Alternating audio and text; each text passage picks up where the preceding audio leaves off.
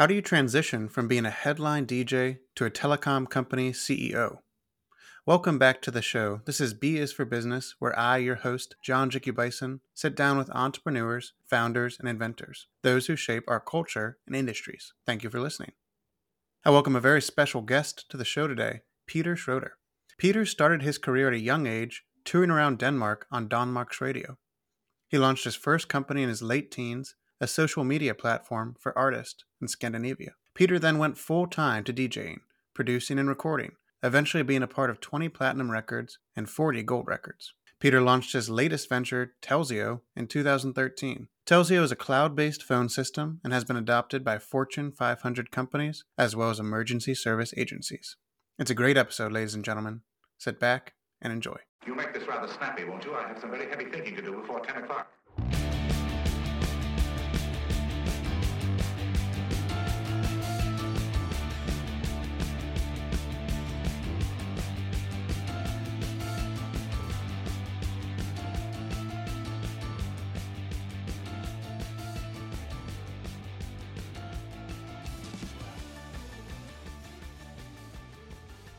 Well, today I'm with Peter Schroeder. Peter, one of the things that immediately intrigued me when I was looking into your background was the diversity of your experiences.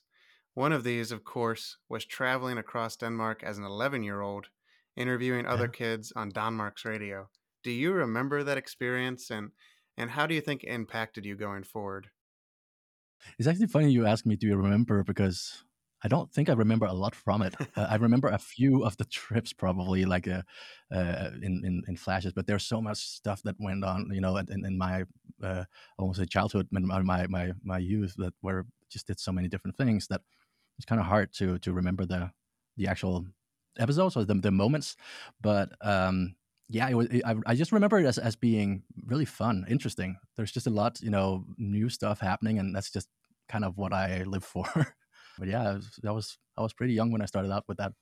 I mean, getting in front of cameras, getting in front of microphones that early, do you think that started to shape your confidence and shape, your personality moving forward? Probably, I would say I probably had it in me. My dad was a musician or is still a musician, and my mom was a pianist, and so it's not strange for me. I remember my dad built a stage in our backyard for me when I was 5, so like for my birthday. So it's not something that's super strange to me. But the funny thing is, I do actually have quite a bit of stage fright. I'm not very comfortable being in front of big audiences when I'm not 100% sure about what I'm doing. When it's different when you've done it thousands of times. But doing something new, I definitely get super anxious. So you mentioned your musical background from both your parents there. Mm-hmm. You achieved your first club residency around age 18. Mm-hmm. Since then, you've been a producer, you've been a renowned DJ, you've been an artist, and you've been a part of 20 platinum records. Did your passion for music start from an early age from your parents? And more broadly, what does sharing music mean to you? And why is that a passion of yours? Yeah, so it definitely started. Like, there's no doubt that it comes from my parents. It's my whole family, really. So that was just part of my life. There's music everywhere all the time growing up, and I remember as probably 9-year-old in third grade, I saw a DJ playing at a school dance, and I was just like, this is so cool. The fact that he can stand up there and play a song and make everyone just have a good time and dance around. I want to do that. I remember it very vividly that night. I just started playing, for my friends' birthday parties with 2 ghetto blasters and so on. And that's really what it's all about for me. It's never been about, standing and being the one in spotlight. Back then, when I started out DJing, DJs were someone that you just hit in a corner, and there was no lights on them at all. If you could have them in a separate room, they probably would. It's changed a lot over the years. So that was never the reason why I got into it. It's not to be seen or get recognition for it. It was really just because I like entertaining, and I like having people around and having giving them a good time. Same thing is like I'm hosting a dinner party at home or stuff like that. It's same feeling I like. and that I get from that. And that's really what it's about. Like sharing music is that being able to just play something good and people react to it. Yeah, bring joy into other people's lives. Mm-hmm. That's amazing. I started playing music at an early age, and being able to provide the beauty to others around you, it's really a fulfilling feeling. Mm-hmm. So I definitely agree. So you started two companies, Tiny Bourrier and 6 a.m. Records, and they ended up being both acquired. From an entrepreneurial standpoint, is it hard for you to move on from ideas you've created and you've grown those, and then you have to pass those on to someone else? Is it kind of hard to give those away, or do you feel like once you've run your time with them, you're ready to move on? Um, it's not. It's never been hard for me. I get so many ideas all the time. Like I have a new business idea every day, and I have to sort them, and not just business ideas, but ideas for things in our company as well. So I have to completely be, very very selective about what I put my time into, and especially because I have raging ADD. So that doesn't help. That whole going down the rabbit hole and chasing the next butterfly. So that probably makes it a lot easier for me to give up what I've been working on, because there's always something that's more interesting. I'm lucky that the thing I'm in and I'm doing right now is completely unexplored. There's always something new happening, and there's always something new you can build, and somewhere you can take this industry that I'm in. But if it wasn't like that, I probably haven't been doing this for 10 years. I wanted to ask you about your creative process because it seems like you're constantly having ideas. I mean, you've had ideas for music, you've had ideas for business, you've obviously had tons of ideas to be able to grow your own company. Do you have a set creative process? Is there somewhere you go or an environment you put yourself in to really let the ideas flow? Talk me through that. um, yeah, that's actually the most difficult part for me, because I don't have anything. I can't force it. It just comes Mm. whenever it comes. And that's also why it's always been hard for me to go to a studio and make music. The times where I've been most creative and had the most success was when I had studios at home. I could just go in there whenever I feel like it and I have an idea, and do it, and then stop doing it when I'm not into it anymore. That whole thing about driving to a studio and sitting there and, okay, now you make something good, that just doesn't work for me. Um, and so I think that's mostly it. And then I'll say it's the shower. I get a lot of ideas when I'm standing in the shower, and I have an actual notepad, a waterproof notepad in the Oh, shower, wow. so that I can write it down so I don't forget it. That's amazing. Yeah, I Mhm. definitely think that would be the case. Trying to force the music out of you in a set location at a set time, that doesn't seem like it would be conducive to being creative. So I think that makes a lot of sense.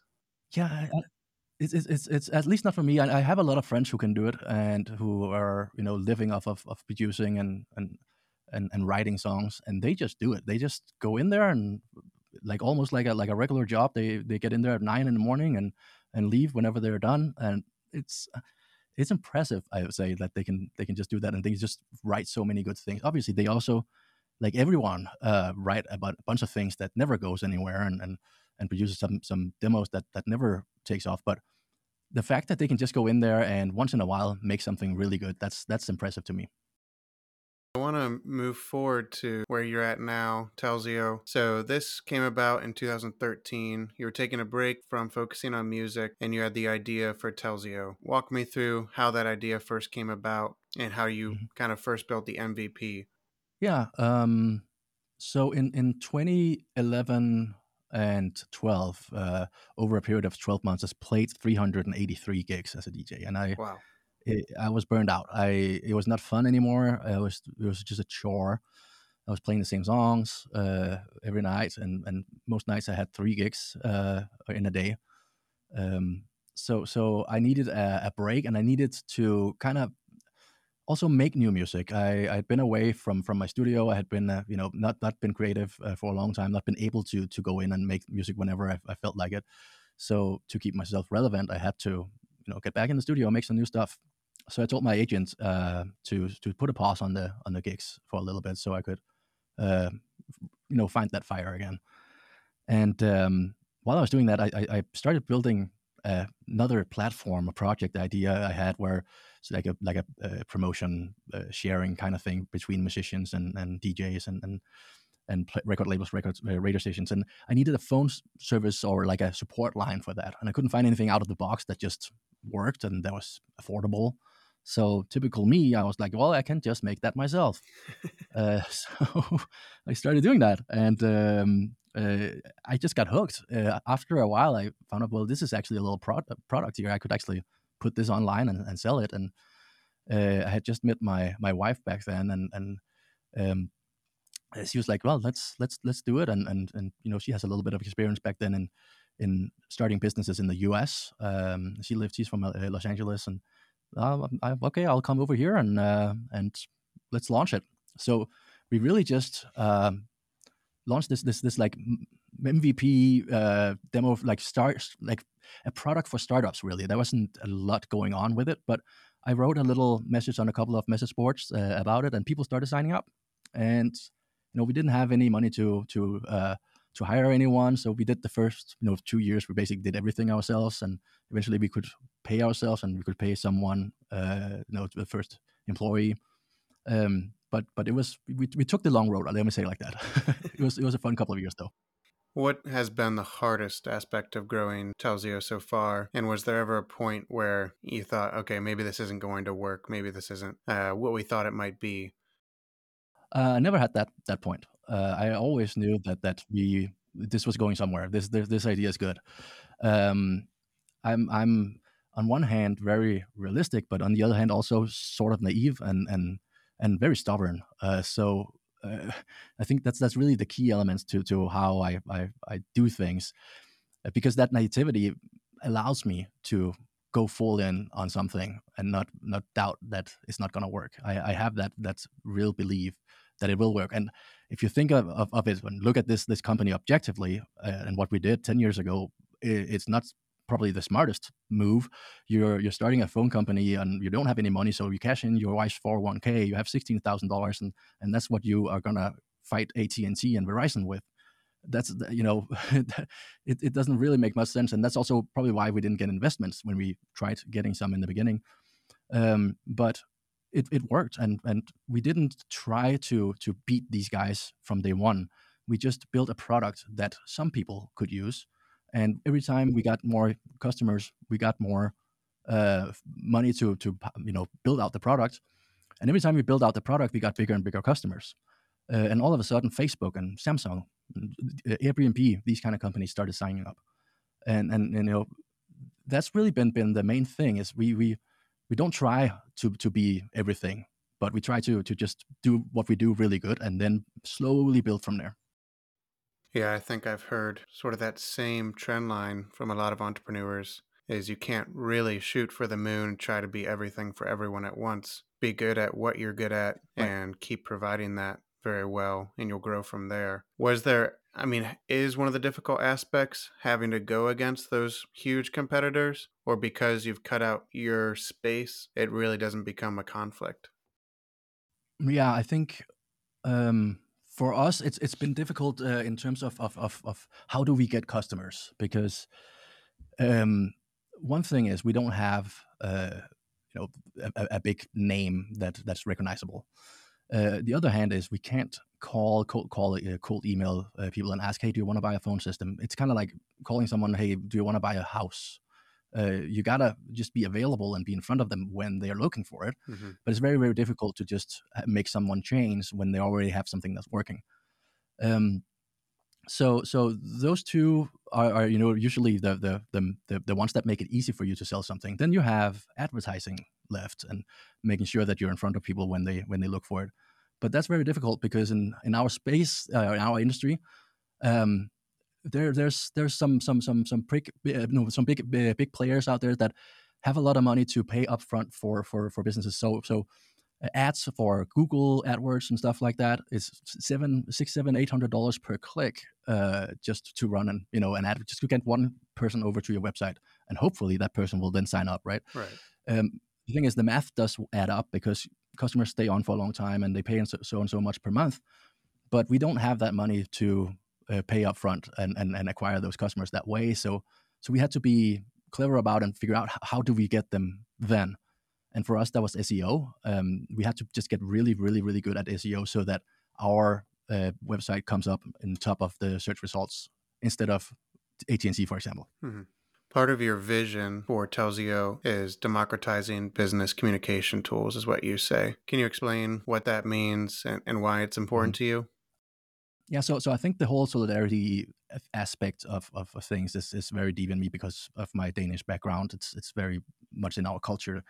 But I think the whole thing about democratizing is really, it comes back to why I started the company. Was I couldn't find anything that was out of the box that I could afford, that was good enough for me to compete with the big guys.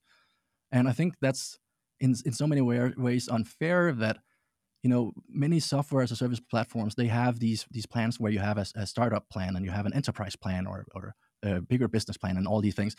And then that defines which features you get. So that means that the enterprises, the ones that already have a lot of money, they're the only ones that can get the good features that you need to succeed. That doesn't really, Right. work well for me. And I think that's unfair. So what I did with Telsio was, we said, well, let's do a different billing model than everyone else. Instead of having these different plans and paying a fee per user, we just charge you for your usage. So your phone calls, your per minute, and text like you did in the old days. And the thing about that was actually way more affordable for everyone, because now you pay for your actual usage. You're not paying a flat fee for someone who never uses the service just because they're an employee and they sit over there in the corner. It's like you don't pay for electricity per month per user, right? You pay for what you use. So Right. so for us, we just said, well, okay, we'll give you all the features that we have from day one, and you just pay for the calls you make. And that scales, So if you have a business with 2 employees, they will pay a lot less than a business with 5,000 employees, but you'll get the same features.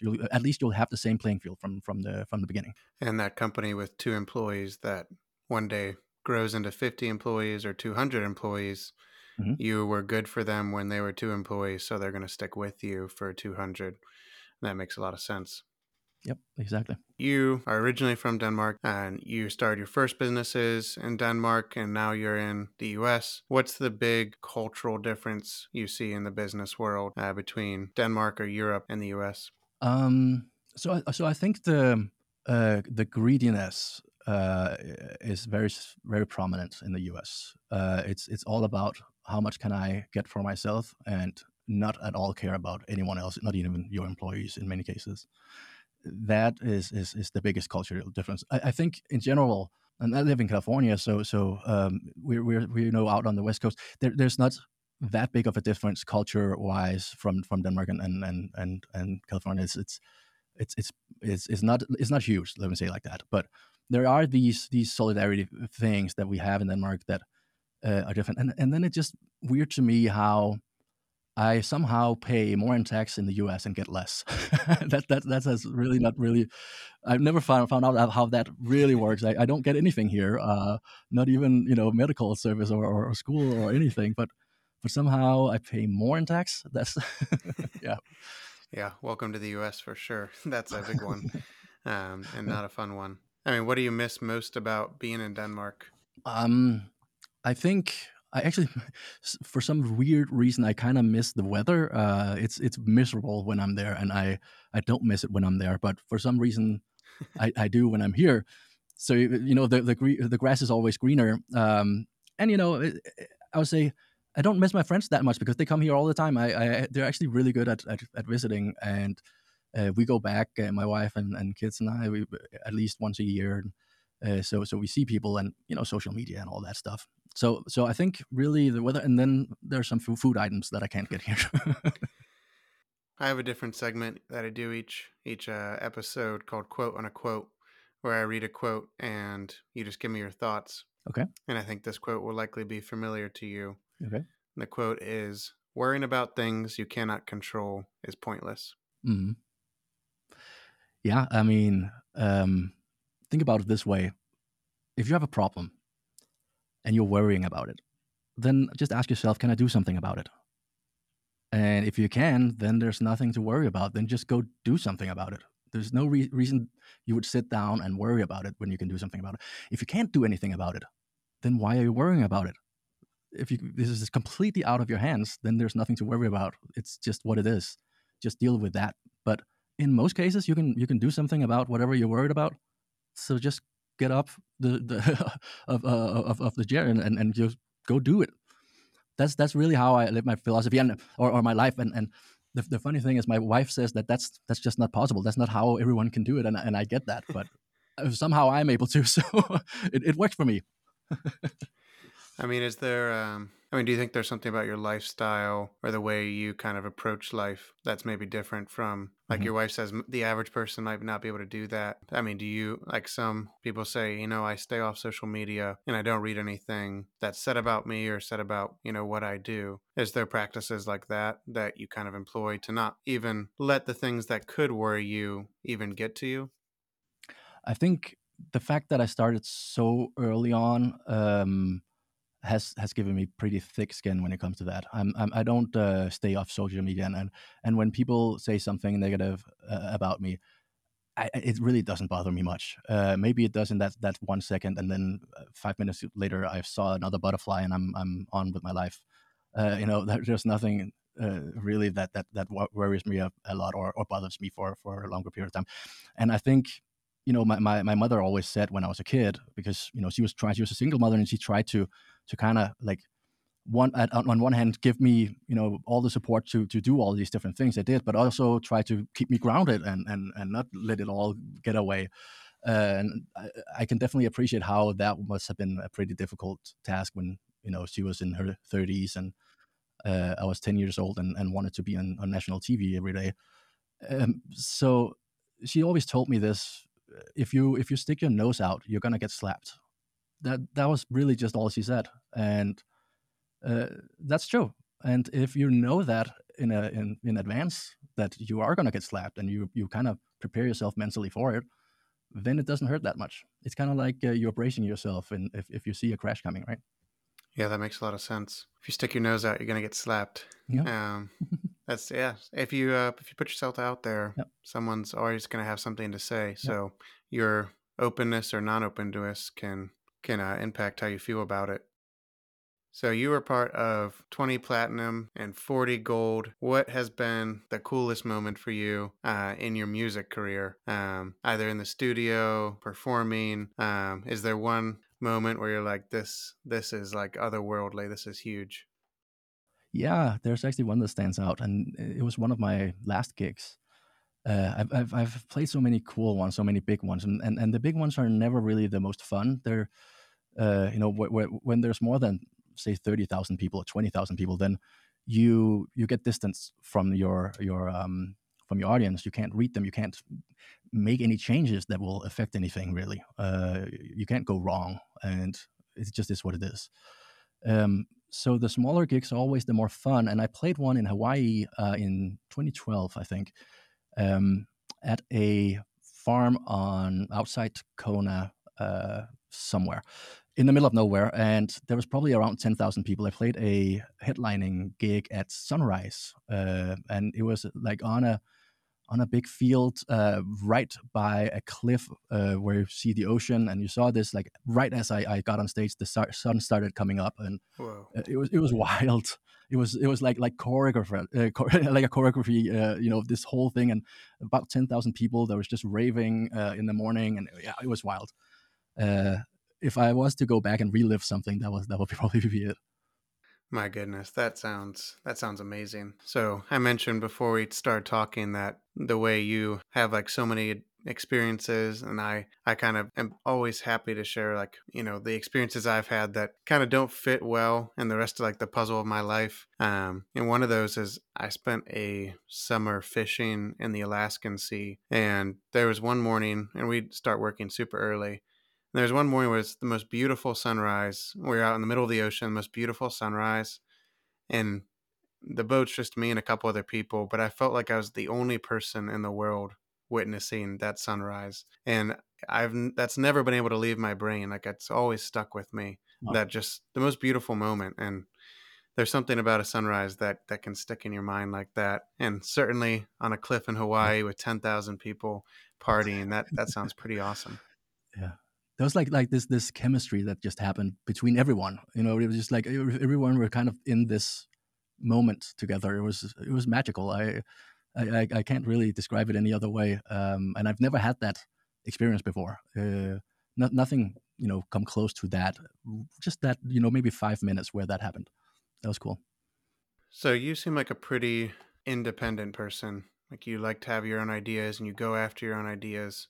Do you think, in a way, the entrepreneurial life can be for everyone? Or do you think it's something that should be encouraged rather for more people than it is? It seems like something that maybe used to be more part of culture, lots of small businesses, and Mm. now it's become more and more centralized into larger corporations, more people working as an employee. Is that something you suggest for more people to pursue the entrepreneurial life? Or do you think it's really only cut out for some people and not for everyone?